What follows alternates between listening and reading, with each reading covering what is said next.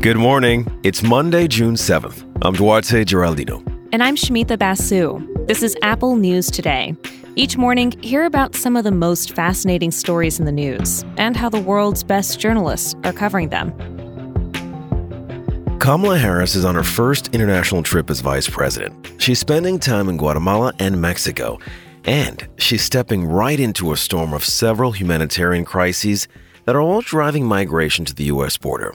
While she's there, she'll be talking about what can be done about smuggling and corruption. Politico looks at the challenges she faces. When the vice president was first assigned to figure out how to stem the thousands of migrants coming from Central America and Mexico, there was a sense that the task was too broad to be fixed by any one person.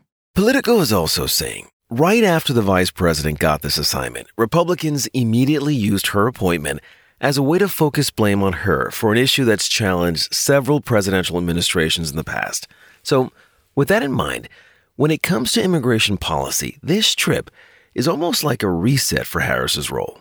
The LA Times explains what Harris is expected to accomplish while she's abroad. There are face-to-face meetings with the presidents of Guatemala and Mexico, but what's also worth noting is what's not on her agenda. She's not going to El Salvador or Honduras, 2 out of the 3 Northern Triangle countries. Those are noticeable absences. El Salvador's president, he has an authoritarian track record. The president of Honduras came up in a U.S. trial that saw his brother go to prison on drug trafficking charges. And another item that's not on the agenda, a visit to the U.S.-Mexico border. Republicans and some Democrats are criticizing that decision, and they're saying it's impossible to address the entire situation without setting foot along the border during this trip. The LA Times calls this Harris's most high-profile assignment so far. This trip is a chance for her to show how she handles foreign policy, an area where she doesn't have a lot of direct experience.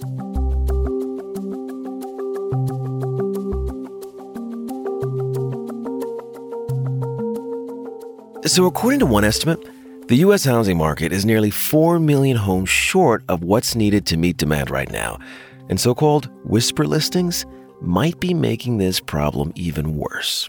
The Wall Street Journal explains how this controversial practice works. See, usually a real estate agent will put up a home for sale on a local database. But with whisper listings, the agent will not list the home. They'll just show a property to an exclusive group of potential buyers. They essentially bypass the public market. And this squeezes supply even tighter when housing inventory is already near record lows. Whisper listings are also called pocket listings, and they've existed for years. But the Wall Street Journal is pointing out there's data that shows these listings are on the rise right now. According to real estate brokerage Redfin, pocket listings recently accounted for 3% of sales. That's a sharp increase from the year earlier. It makes up roughly 169,000 homes per year. Whisper listings have typically been used for super high-end properties. It's the kind of thing that movie stars or celebrities might do to maintain privacy. But Redfin's analysis shows they're becoming more and more widespread. This type of private sale can make a deal go through much more quickly. And during the pandemic, whisper listings appeal to people who might be worried about letting a lot of strangers into their home. Redfin CEO says he told agents to stop using whisper listings.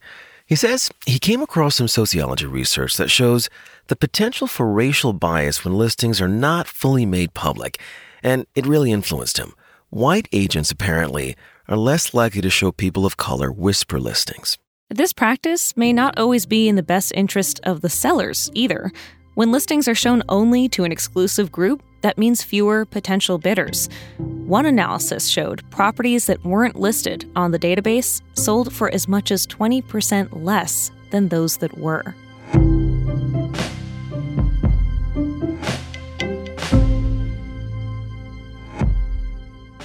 When it comes to drinking alcohol, America is a country of extremes.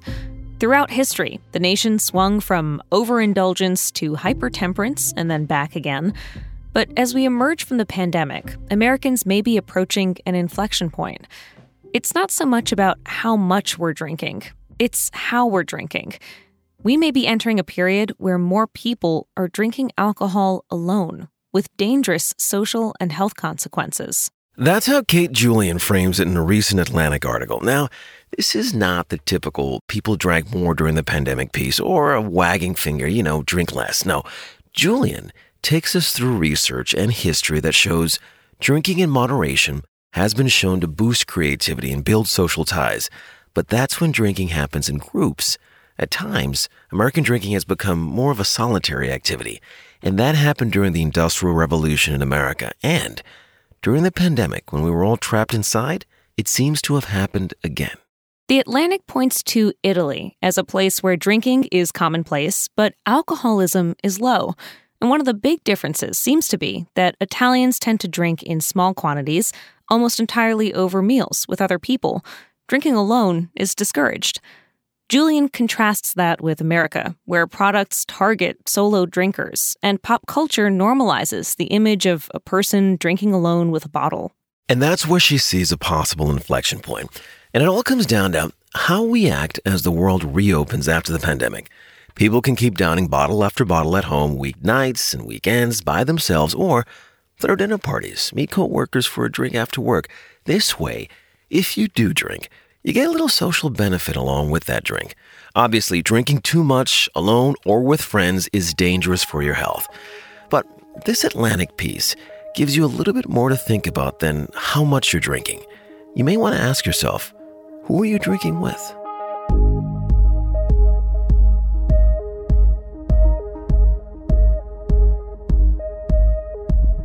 Simone Biles did it again.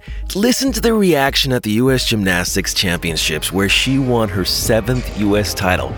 That's more than any woman in history. USA Today pulled together some responses to her performance, including a super slow motion video of Biles. And listen, it's obviously very cool watching her in real time, but once you see it slowed down, you can really appreciate every flip, every turn, and just how mind-blowingly skilled she is. I'm sort of reminded of The Matrix, but let me stop there. No, her floor skills are blowing everybody out of the water. She's so advanced that even though she went out of bounds 4 times in her routines, she still won. This win is one of the final steps on the way to the Olympics in Tokyo. You can find all these stories and more in the Apple News app. And while you're there, check out some of our audio stories. We'll talk with you again tomorrow.